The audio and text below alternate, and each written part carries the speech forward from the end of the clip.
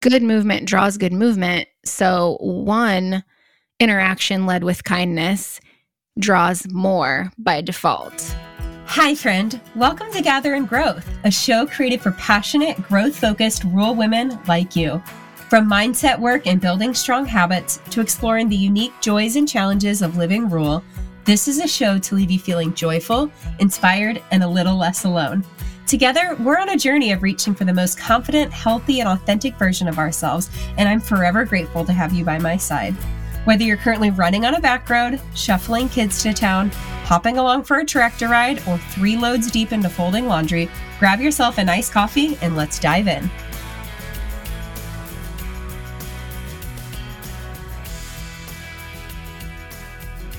Hi, friends. Welcome back to Gather and Grow. Today, I'm honored to be joined by my friend Terryn, and we are going to talk about, I'm sure, all the things. Let's be honest. Enneagram, good movement, life, rural America, and beyond. But welcome, Terryn. Thanks for being here today. Thanks for having me. I'm so excited about this conversation.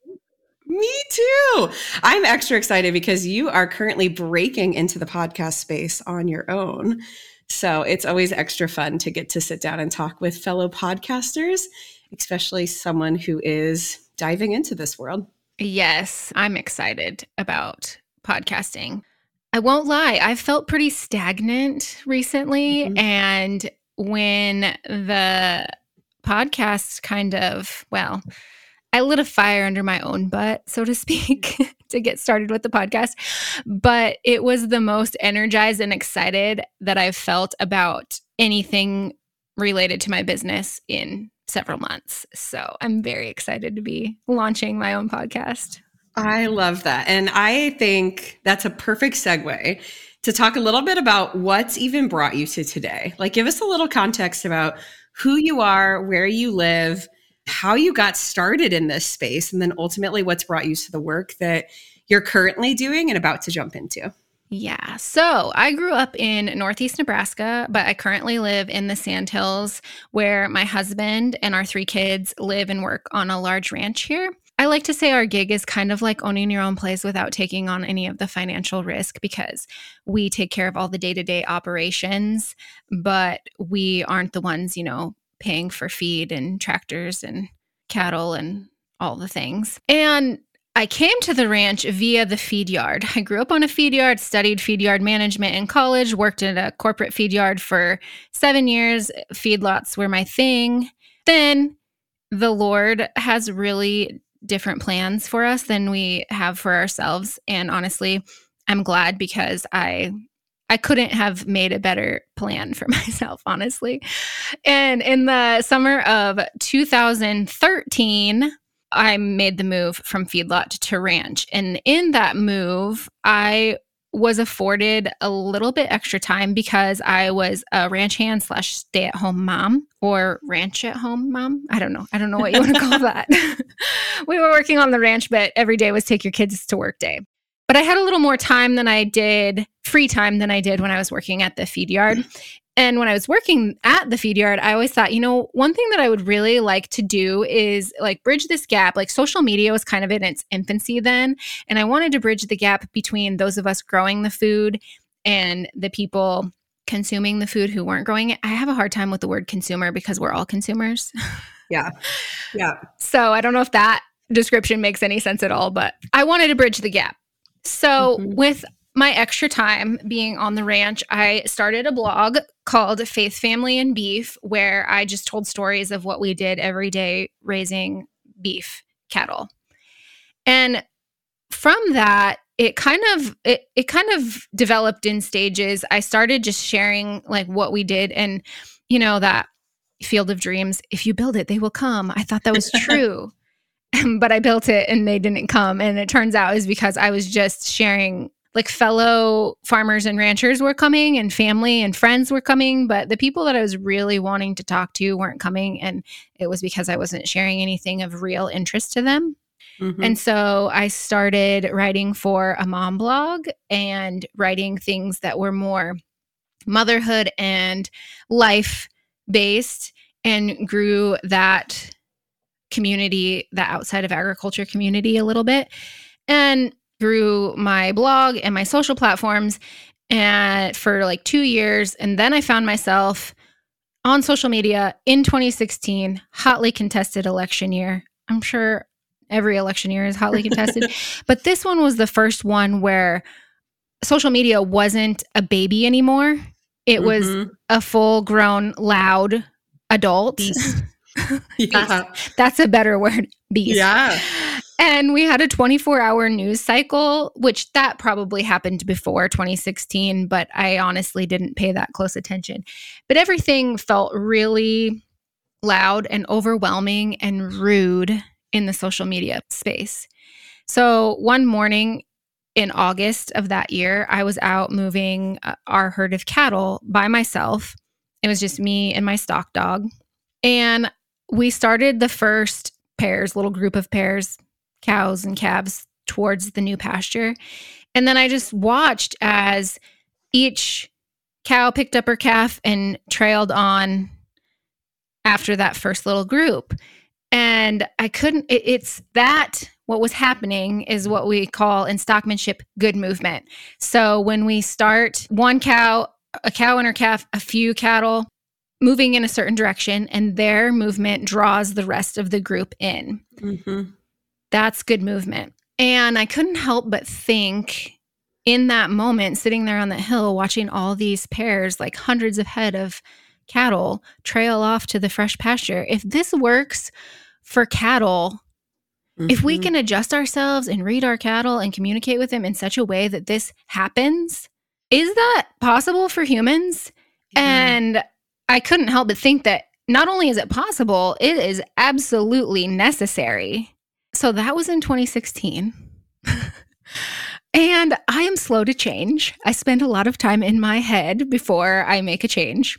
That happened in 2016. I didn't write a blog post about good movement until 2018. But I just couldn't shake, like I made a note in my phone about good movement and humans and all that, but I just was in my head about it and didn't get it fleshed out until 2018. And then I just couldn't shake it. Like I was still blogging and writing about our life on the ranch and family and food and beef and faith and all the things, but I couldn't shake this feeling that I needed to be doing something more and that something should be around good movement and this idea of better communication between humans.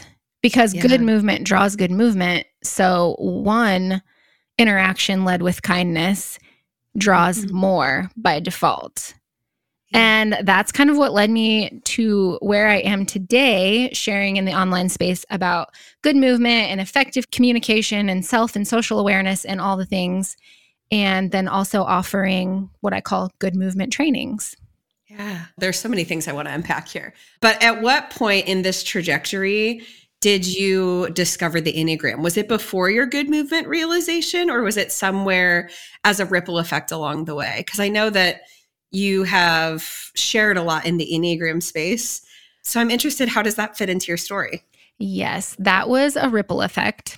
So I wrote that good movement post in 2018, the summer. And then in the fall, my bestie Sheila and I, we went to Christy Wright's Business Boutique conference in Nashville. And everyone at the conference was talking about the Enneagram. And I'm like, what is this? Like, so many people were talking about it and I was clueless and Sheila didn't know what it was either. So I quickly Googled it and realized just long enough to see that it was a personality typology system that was rooted in motivations and not behaviors. But I didn't go much further beyond that until the summer of 2019 when I listened to Annie F. Downs' That Sounds Fun series, summer series, Ennea Summer. And then I took an online test, which I don't recommend anymore, but I did it. Not surprisingly now, I mistyped. But then I read the book, The Road Back to You, and figured out my true type, what my type really was. And I just kept learning about it and implementing it in my life. And I realized how related to good movement it was, because the key to good movement is self-awareness, and the Enneagram is a tool that expedites your own self-awareness. Yeah. So without being self-aware and making adjustments, you might be able to draw a good movement, but it's going to be a heck of a lot harder without that awareness. Yeah. Yeah, I discovered the Enneagram around the same time. It was September 2019. And I started with the road back to you. Again, I think I'd heard about it on a podcast or something. And I remember the deeper I dove into it, the more light bulbs just kept going off of like, oh, and like so much of that self-awareness piece in a lightning, permission giving, like explanatory, this is who I am and this is why I function the way I do. And also in a, like that makes sense. And before we started recording, you said something that I think really resonated with me is the Enneagram can be a tool to help you understand and love people better, which I think relates so well to that idea of the way we communicate, the way we bring that positivity and that understanding, that compassion forward. Yes. So for someone who is maybe hearing about the Enneagram for the first time, or they're like, okay, I've literally been hearing about this everywhere. What are they talking about? Give us a super high level. What is the Enneagram? What are each of the types? And how does someone jump into their own journey? So, like I said, the Enneagram is a personality typology system, but it's very different than, say, Myers-Briggs, StrengthsFinders, the Colors Insights. There's a bunch more, I'm sure, but all the ones that are related to your behaviors. The Enneagram is rooted in your motivations, which I find so much more beneficial because your motivation is your why. Why do you behave this way? Because behavior is a window or a symptom, if you will, of something else, your why, your motivation. So when we understand the why behind the behavior, we can actually fix it. I use the analogy of a car. Like you might know your car is running crappy. And at that point, you have two options. You can take it to a mechanic and figure out why it's running crappy, or you can continue to run it crappy. And it's the same for us. We might recognize that we have some crappy behaviors or behaviors that aren't yielding the results that we want. And at that point, we have two options. We can continue on the same way, or we can get down to why, the why behind those behaviors. So that's kind of how I describe the Enneagram. And there are 9 types, 1 through 9. It's on this diagram. The diagram has lines and all the things, but each type is tied to a different motivation. I've been in it for almost 5 years and I'm still learning new things. And so this is just going to be real quick. But we're going to start with 8 because there's a method to this madness that's starting at 8 instead of 1. And that is because if you don't start with 8s, they have a tendency to get bored and check out. And if you don't end on 7, they have a tendency to hear about themselves and then dive into learning about themselves and not paying attention to the other 8 types. And that is something that is important to do, is not only to just learn about yourself and your type, but also to learn about the other 9 types. And here's a personal story about that. As a type 9, that's my type, I can see lots of shades of gray. I can see at least 2 sides to every story. I did not know that not everyone had that ability. And so, like in 2016, when we were all at each other over the election, I was like, why can't people understand each other's points of view? And this is why it's important to learn about each type, is so that you can understand that not everybody views the world the way you do. And then you can extend them grace because they view it differently from you. Right. Well, especially once you start understanding the motivations behind why people do the things that they do, like understanding my husband's types and my friends' types, it's like removed some of that maybe defensiveness or that quick to make assumptions, and being able to be like, okay, I know you are such and such type. I know that this is what some of your biggest fears are rooted in. I completely understand why you said that or why you're choosing to do the things that you do. It's so liberating. Yes. It's made a huge difference in my relationship with my husband. And I know he would say the same. understanding each other's types. Like, he knows now that I need to start slower in the morning. I know that he has an inner critic that sometimes comes out of his mouth, so I can extend him grace because I know that that critic is not actually directed at me. It's just made such a huge difference. So, starting with type 8, they are motivated by self-reliance, and our motivations are made up of 4 things: our fear, desire, our sin or struggle or weakness, whatever you want to call it, and then our longing. So what we long to hear to counter the lies that we tell ourselves. So for type 8, their fear is appearing weak or being vulnerable or feeling powerless or manipulated. Their desire is protecting themselves and those in their inner circle. And their sin or weakness is lust, not lust after the flesh. Some of these sins are literal. Most of them are not. It's lust after control. They want to be in control of everything, because if they are in control of everything, there's no chance of them ever being betrayed, at least in their mind. Obviously, that's not the way the world works. Right. And then their longing is to hear, you will not be betrayed. Type 8s, also of note, have the most energy of any type on the Enneagram. Really? I didn't know that. Yes, they have almost limitless energy unless they're very stressed, and then their energy is depleted a little bit, but they're go-getters. That makes sense. So type 9s, that's me. Type 9's motivation is keeping the peace. And our fear as 9s is conflict, tension, being overlooked, or loss of connection. Our desire is having peace, both inner, like in our inner world and around us. And our sin is sloth. Now, people hear this about 9s and they're like, but you're not lazy. No, again, sloth, not literal. This is like a spiritual laziness. So falling asleep to your own desires, dreams, etc., to keep the peace within you. The longing of the 9 is to hear your presence matters. So oftentimes, like, that is a big lie that I tell myself, is that my presence doesn't matter. So I just stay quiet and I don't speak up. And that's why. Yeah. So the type 1s, their motivation is perfection. Their fear is being wrong, bad, or evil. Oh, time out. Go back to 9 for a minute. 9s have the least amount of energy on the Enneagram. 8's the most, 9's the least.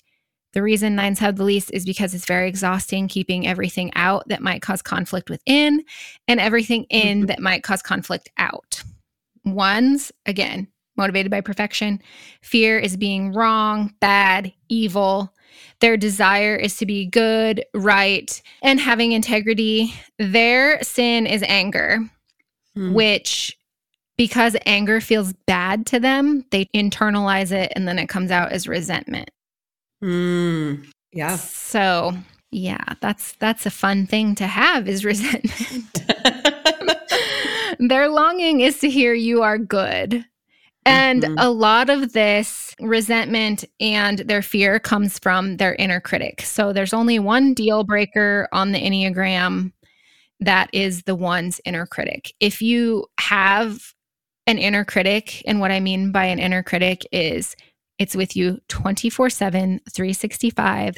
It is not a nice voice in your head. It's very critical. It uses language like, why didn't you do that? And why didn't you do that better? And you should have done it this way, and all the things. Whereas a lot of us have inner dialogue or an inner voice, but it's only when, it might be a nice voice, like, oh, you did awesome. Or like when we make a mistake, it's negative self-talk is the word I was trying to think of, or the phrase I was trying to think of.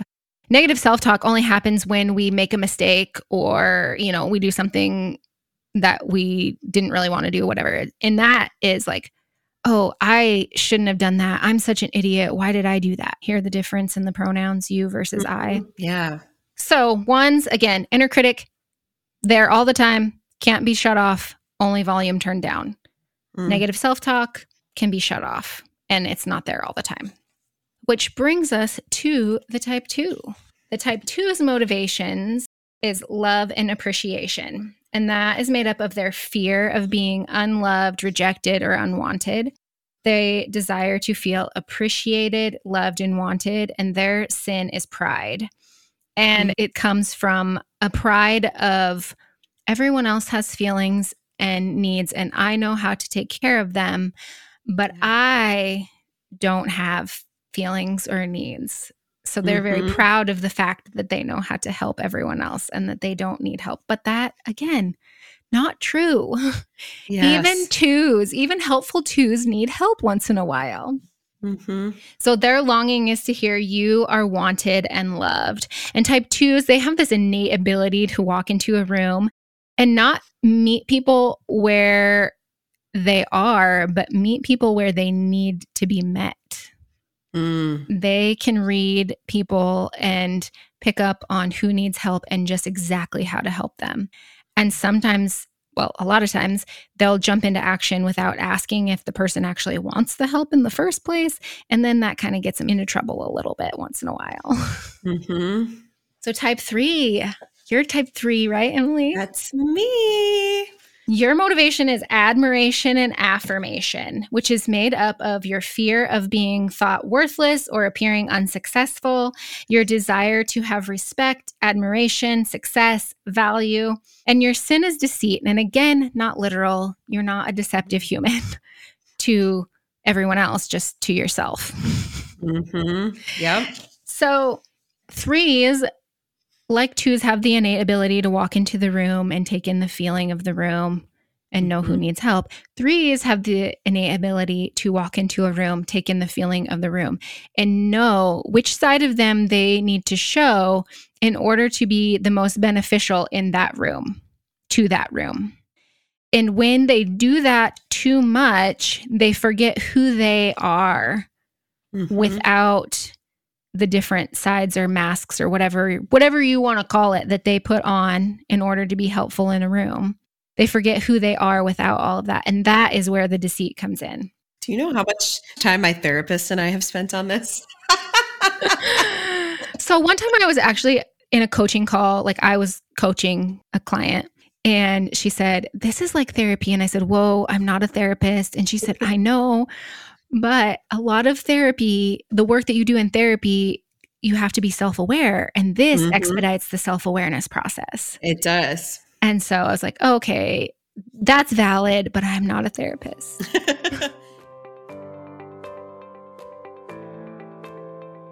Hey friend, are you ready to take your growth to the next level? Do you crave building meaningful connections with like-minded women who get you? Then you need to be at the Ascend Retreat. My upcoming Ascend Retreat is a 4-day event that will be held in Gulf Shores, Alabama from March 14th through 17th. During the retreat, you'll have the opportunity to connect with other real women who are passionate about personal growth, gain clarity around your goals and priorities that are keeping you awake at night, learn from experienced coaches and mentors, including Kylie Epperson, Coach Kaya, and yours truly, create an action plan to bring your dream life to fruition, and participate in workshops, guided activities, and individualized coaching that will not only help you grow and evolve, but shed the limiting beliefs that are keeping you stuck. So what are you waiting for? Register for Ascend today and start the journey to becoming the most aligned, healthy, and purpose-driven version of you. Links to learn more and register are in today's show notes. But wait, there's more. You catch that cheesy reference? Podcast listeners can use code GATHER to save $200 off retreat registration through the month of September. Again, code GATHER at checkout to save $200. I simply cannot wait to ascend with you on the beach this March.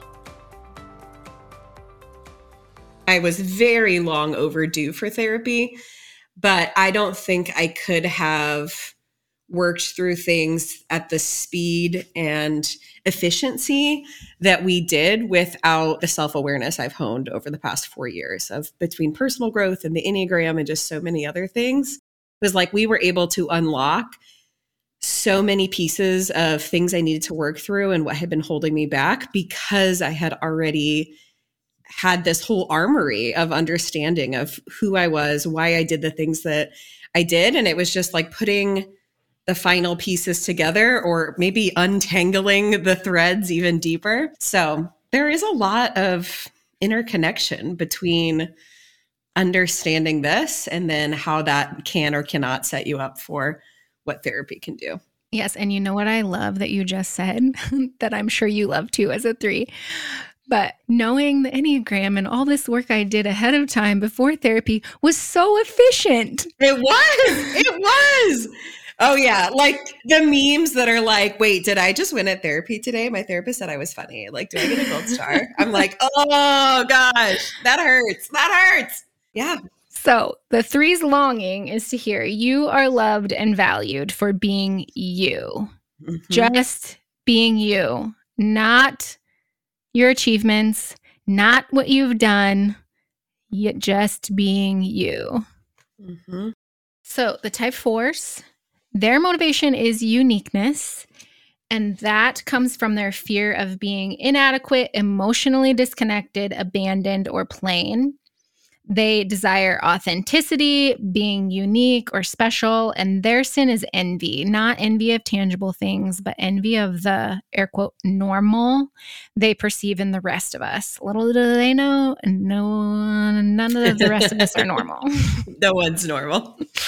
There is no normal. Their longing is to hear you are seen and loved just as you are, special and unique, which I find 4s really fascinating because on one hand, they don't want to be the same as everyone else. They want to be unique and set apart and special because, let's face it, they are. I mean, everyone's unique in their own way, but 4s, they just have this something, like they just view the world in such a different and beautiful way. Mm-hmm. But yet then they have the envy of the normal.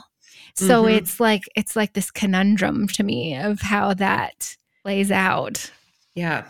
Type 5s are motivated by knowledge, and that stems from their fear of being incapable or incompetent or having their energy depleted.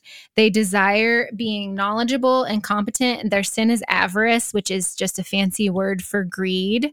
And that comes from their hoarder tendencies of storing up time and resources and emotional reserves and things like that, not necessarily like what you see on the TV show Hoarders. Right. Their longing is to hear your needs are not a problem. And where 8s have the most energy, 9s have the least, 5s have limited energy. They wake up every day with a set amount of energy. They don't get any more. They get what they get, and they don't throw a fit, or sometimes they might. My husband's a 5, so I feel this. But that's all they get. And so they spend their day. That's why they hoard the time, the resources, the emotional bandwidth, is because they're very good managers of their energy. It's like, I picture it like a fuel tank, and they start the day on full, and every interaction and everything they do, it moves that needle closer to empty. And so they're very good managers of their fuel tank. And so if a 5 is spending time with you and isn't like expressing feelings the way that you express feelings or you want to receive feeling, just know that if they're spending time with you, they love you, because I can't stress this enough, everything they do moves that fuel gauge closer to empty. So just know that. That's, if I could have people take one thing away from the type 5, that would be it. Type 6s, they are motivated by security and support. So they fear feeling fear. I'm going to say fear a lot here. Not being supported or lacking security. Their desire is to have security, guidance, and support, and their sin or weakness is fear. And this time it is literal fear. They, like the type 1s, have the inner critic. 6s have an inner committee, which in my mind, I picture as a boardroom, and every chair is full and people are standing. There's people standing around the people sitting in the chairs around the table, and everyone is loud and not being critical, but just pointing out different points Everything. of view and all the ways to look at something. And it causes a lot of fear and doubt inside the 6. And it makes it hard for them to trust their own voice and make decisions and settle on one decision. So they have like a lot of different plans for a lot of different scenarios, and a lot, and like almost none of those, come to fruition. So they spend a lot of time unnecessarily planning. That is why they're motivated by security and support. If you can offer some security and support to a 6, that's helpful. I also like to tell 6s, you're the CEO of your boardroom, so you can tell all those people to sit down and be quiet. That's really powerful. Their longing is to hear you are safe and secure. Type 7s, you 7s that are listening, here, it's your turn finally. They're motivated by happiness and fulfillment. And also when I talk about 7s, other people who aren't 7s are like, well, I'm motivated by happiness and fulfillment. And that's where I say, yeah, a lot of these motivations are things that we all want. But when we're really diving down deep into what our actual motivations are, we have to look at it from a perspective of what drives my every move. For me, that is 110% keeping the peace. I don't want to feel uncomfortable. I don't want conflict in or out. I just want to be peaceful and comfortable and cozy. Yeah. So 7s are literally driven by happiness and fulfillment, which comes from their fear of missing out on something fun. Fun is an objective term, whatever the type 7 deems fun. Some 7s I know are accountants, and numbers are fun for them. They fear being deprived, trapped, limited, or bored, or boxed in. Their desire is being happy, fulfilled, and satisfied. Their sin is gluttony. Again, not gluttonous over food, but gluttonous over exhilarating, exciting things. Their longing is to hear you will be taken care of. Yeah. So that is all 9 types and their motivations and what their motivations are rooted in. Yeah. And the best advice I got before diving into the Enneagram book, or maybe it was even in the first chapter, who knows, is if any of those hurt your feelings, that might be a good place to start. Yes. Hard truth. Okay. So earlier I said that I took a test and it came up with the result that I was a 7. But after I read about the motivations in the books, and actually it was the sins, I did not relate at all to the 7's gluttony. There's a lot of similarities between 9s and 7s. However, 7s in general have more energy than 9s, but I didn't know that at the time. So it was the sins that got me. I didn't relate to the gluttony, but that sloth of 9, I was like, oh, yes. Yeah. Yes. And another thing that I didn't really like hearing about 9s is that they go along to get along. I'm like, I don't do that. I do what I want. I say what I want. But then when I really reflected, I'm like, oh, snap. I actually don't. Yeah. Yeah. It's like when you hear them read out loud and you're like, oh, that feels so exposing. Like, is that true? Yeah. I know it. So I know we mentioned The Road Back to You, which is the first resource I always direct someone to. But for someone else who's listening who wants to dig in, what are some of the other top places you would direct someone? I love Suzanne Stabile books, all of them. So I would say start with The Road Back to You. You could probably start with The Path Between Us and still come up with your core type from that one. And that one talks about each type in relationship with all the other types. So it's a really good read. And then her most recent book is The Journey Toward Wholeness. And that one dives a little bit deeper. So I don't recommend starting with that one. That one's like a next step. Or you can slide into my DMs and we can chat about it. Shameless plug. I love it. So how have you, over the course of the last couple of years, used the Enneagram as a tool to help teach and draw good movement and empower rural communities? It started with coaching at Rural Rooted, which we're both Rural Rooted sisters. Yeah. It started with coaching at Rural Rooted, and then I started doing workshops at different conferences. And last year, 2022, I offered what I call my good movement trainings, where I come to your farm, ranch, or rural small business, and we have a training and we learn each other's types and we learn communication styles of each type. And then we, in some versions of my good movement trainings, we can even dive into building a team culture or team identity and how to foster that. And so it's been really fun and exciting to go into these places and see. Actually, the first one I did is on the ranch that I work on. And so it's been really fun to see actually in person the change in communication from before to after, or like the understanding that grew post training.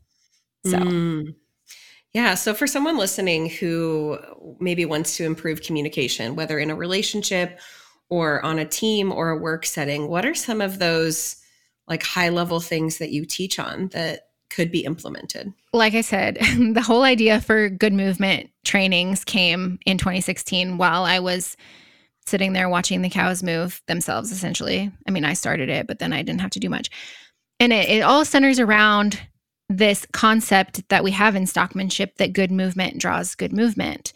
And so the premise of good movement and how to draw it out of your cattle who don't speak English, who don't exhibit human body language, who don't have any of the social cues of humans, you have to revert back to yourself and how you are affecting what they're doing. So the first thing that you can do, whether you know the Enneagram or not, is observe. Observe how people are reacting to you and then change your approach based on that reaction. Now, like I said, this is easier with cattle because they're not humans and they don't have human emotions and all of the baggage that humans come with in general. So it's a little bit different when you're having a human to human interaction because you don't know all of the backstory behind that human's behaviors, but you can always revert to kindness. And that will go a long way. Another thing I say is get curious, not critical. So if someone's coming at you, ask them an honest question. And what I mean by an honest question is one that you do not know the answer to. That does two things. One, it lets that person hear their own answer. And maybe within their own answer is what you're trying to get them to understand, with what you're telling them or saying to them or whatever the conversation may be. And the other thing it does is it helps you understand them. So it's not the honest question isn't just to get people to understand you, it's to help you understand them. And then from there, you can either ask more questions or you can be like, oh, now that you said that, let me think about this and we can go this direction, something like that. So be aware of how you're affecting the situation. Be curious, not critical, and always, always, always be kind. I think that somewhere along the way, we have been taught that if you are being kind, that you're somehow conceding or agreeing, and that is so false. It's just so false. Yeah. Well, I think there's a lot to be said I believe that no matter what most people are doing the best that they can with what they have, with where they're at. And so I love that you're teaching on, approaching with curiosity and like, how did you come to understand this? Explain to me why you think this way. And, it can be so easy for a conversation to escalate into an argument when you are standing on two different sides of something. But more often than not, their motivations are coming from something based on what they want, and yours are also coming from something based on you want. And oftentimes, like, the middle ground isn't that complicated, but it requires us to kind of set down our own thoughts or ego or whatever you want to say in that, get curious as to why they think the things that they do, and then being able to take that step back of like, okay, how do we understand each other? And then how do we move forward? Yes. I have, actually, it's a really recent story of where I even as a type 9 who can see more than one side to a situation, Mhm. I had to stop myself from going right into criticism and get Mhm. curious. It was actually last night, I had someone comment on a story I had put on Instagram, and they said, if it's good movement in cattle, I know what you're talking about. And I'm like, actually, yeah, that's where it came from, but the concept applies to humans too. And this person said, I'm good with cattle. And I immediately went to, this person doesn't even want to try good movement with Mhm. humans. What? And Mhm. I took a step back and I was like, no, there are like 100 different reasons or 100 different things they could have meant by Mhm. this comment. So I asked a question. I haven't gotten a response yet, but I'm hoping I do, because it was an honest Mhm. question. What do you mean when you say you're good with cattle? Like, are you good with communicating with cattle, or you're good with only using this principle with cattle and not interested in using it with humans? Mhm. And if so, why? Let's unpack this. And that will, whatever the answer is, that will lead to more questions on my part or a conversation. And at the end of the Right. day, we don't have to agree, but we've both Mhm. learned something. And that Yeah. is good movement. Yeah. I didn't realize that being able to see different sides of an issue was a 9 thing, because that's something I super identify with. And I told you before we started recording that I had my human design chart read, which is like a whole nother side tangent. And for a long time, I thought that me being able to see multiple sides of an issue meant that I was wish-washy or indecisive or misinformed or unaware or apathetic. And, just kind of hearing it from the perspective of it being a strength, it was like, oh, like, no wonder not everyone sees the world that way. Like, that was so frustrating to me. Like, you've talked about in different political climates, like, you can give me just about any issue and I can see why everyone comes to the conclusion that they do. So Yeah. yeah, I didn't realize that was a 9 thing. Well, I mean, it's not just 9s that can see different sides of things. And also, you're a 3, so you have a direct line to 9. Oh, So you're connected. that makes sense. And it probably goes back to the being able to read the room and seeing what. Yeah. And let me ask you this. When you find yourself in that spot where you can see lots of sides to things, is it in a like slightly stressed state that you're reviewing all of the things? I don't think for me personally, I think the stress comes from frustration for other people, like pointing fingers at each other and not being able to find a common ground or see where someone else is coming from. It no longer causes stress for me. I feel like it used to, because I used to feel insecure about it. But now that I understand like how that fits into just the way that I function, I don't think that it bothers me. It bothers me that other people can't do that. And that is something I have to check within myself. The reason I ask that is because 9 is your stress number, which again, Mm. we just did a high level, what's the motivations of each type, but we also have what are called stress and security numbers, and your stress number is 9. However, that doesn't mean that you just use the type 9 when you're stressed. You can also use it, like, you can access it when you need to access it. So I was just curious if you had noticed if it Mm. was when you were stressed, or you can just use it. No, I don't know. And that's where like I have not dove into all of that, is like the stress and the strengths and how that's all interconnected. Like you said, there's so Mhm. much to learn forever. Oh my gosh. And then we could even talk about like centers of intelligence and all of the things. It's very fascinating. It's so cool. But I love that, like we said before we started, it's a tool.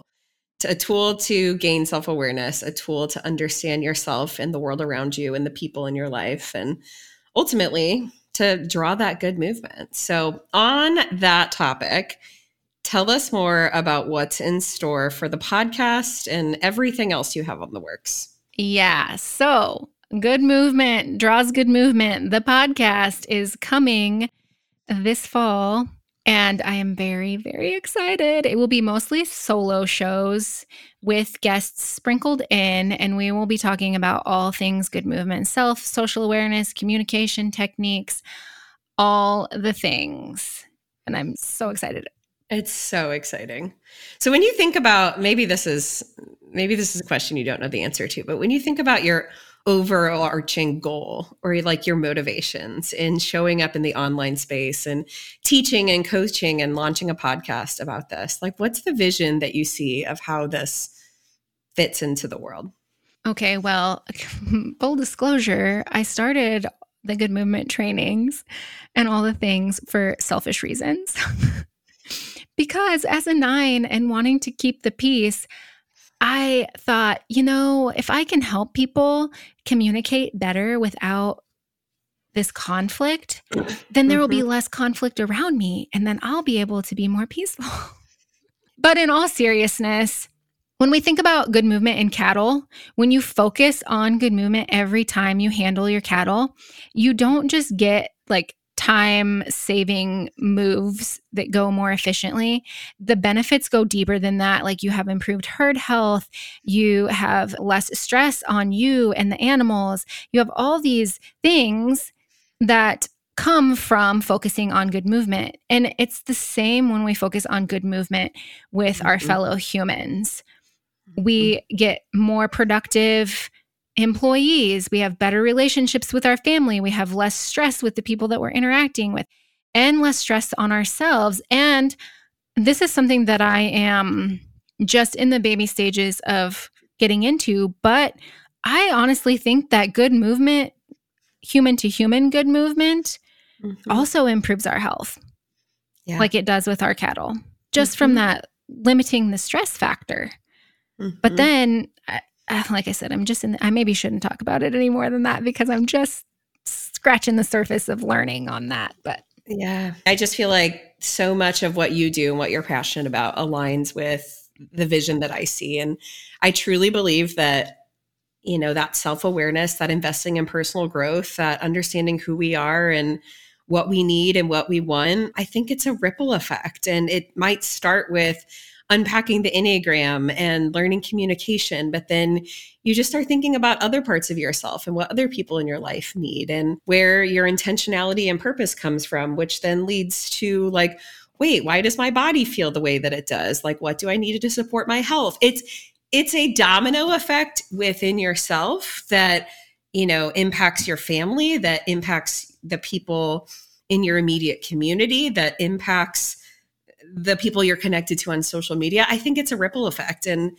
it sounds cliche to say, but I think that some of the work that we're doing here is what changes communities, especially these rural communities that we love from the inside out. So yes. I just love so much of what you are doing and is such a heart aligned mission with the things that I care about a lot too. Thank you. And I agree. And ripple effect, good movement draws good movement. It does. It does. And it's like these little things. And it just starts with, what if I changed my habits? And then all of a sudden turns into years later, just a totally transformed mindset and lifestyle. And that's turns into breaking generational curses and changing the way that we raise the next generation and world peace, right? Okay. Like, yes, world peace. I'll be so happy with world peace. And I know it sounds simple, but there's that quote that's like, if you want to change the world, start with yourself or change yourself or something like that. And I've seen so much evidence of that over the years. So I love what you're doing. It's simple, but it's not easy. Yeah. Intentionality is a choice. And sometimes it's fun. Sometimes it's exciting and enlightening. And sometimes it's really hard. It's so hard. I think I've said this on the podcast before, but once on a really hard day, I asked my therapist, I'm like, are less self-aware people happier? Because this sucks. And she said, yes, but not in the ways that matter. There's something to be said for ignorance is bliss. But when you get to the end of your life, those are the people who sit back and wish that things had gone differently and have, buckets of regrets. So she said, self-awareness and doing the work is really hard in the moment, but you're setting yourself up for a rich, fulfilling life that feels good in the long run. And that has gotten me through some hard days. And when you know better, you do better. And that's a constant evolution of life. I'm sure 20 years from now, I'll look back at this season and be like, man, if I knew what I knew now.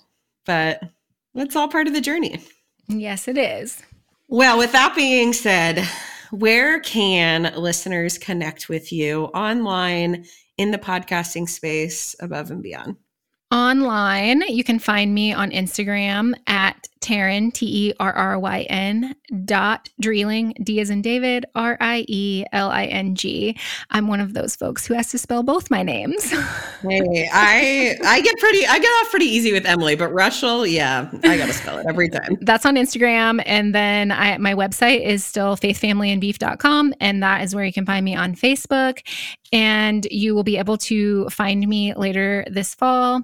Good movement draws good movement. All right. Last question I ask every guest on the show. What does personal growth mean to you in this season? Personal growth for me in this season looks like I heard this quote in a book just the other day. And if you follow me already on Instagram or on my email list, you have heard this before, but not everything that is faced can be changed, but nothing can be changed until it is faced. And so right now, that's James Baldwin said that. Right now, for me, personal growth looks like facing things to make change, because I am a fairly change-averse human. And that quote was so good and so annoyingly convicting that right now, personal growth looks like facing things and making change. That's so good. Wait, say the quote again one more time. Not everything that is faced can be changed, but nothing can be changed until it is faced. Ooh, so good. Mic drop. Yeah. Well, Terryn, thank you so much for being here. It was a joy to just get to hear your insight and perspective. And I appreciate the light that you are in the world. So thank you. Thank you so much for having me. I've also really enjoyed this conversation. So good. I feel like we could have a part 2 and a part 10. Agreed. And we can maybe just alternate. Gathering growth, good movement draws good movement. Sounds fantastic. Have I told you today how much I appreciate you? I'd like to imagine this was a meaningful backyard patio kind of chat between friends sipping LaCroix at sunset. If you enjoyed today's show, please take a screenshot to share or forward this episode to a friend. You can also find me at Emily Rushell over on social to continue the conversation. It's truly a joy to hear what tidbits and takeaways made an impact on your day. As always, all links and resources mentioned in today's episode can be found in the show notes listed below or over at emilyrushell.com. Special thanks to my podcast manager, Jill Carr, for the time and love she puts into producing Gathering Growth for this community. What a blessing it is to be on this personal growth journey together. Forever grateful for you.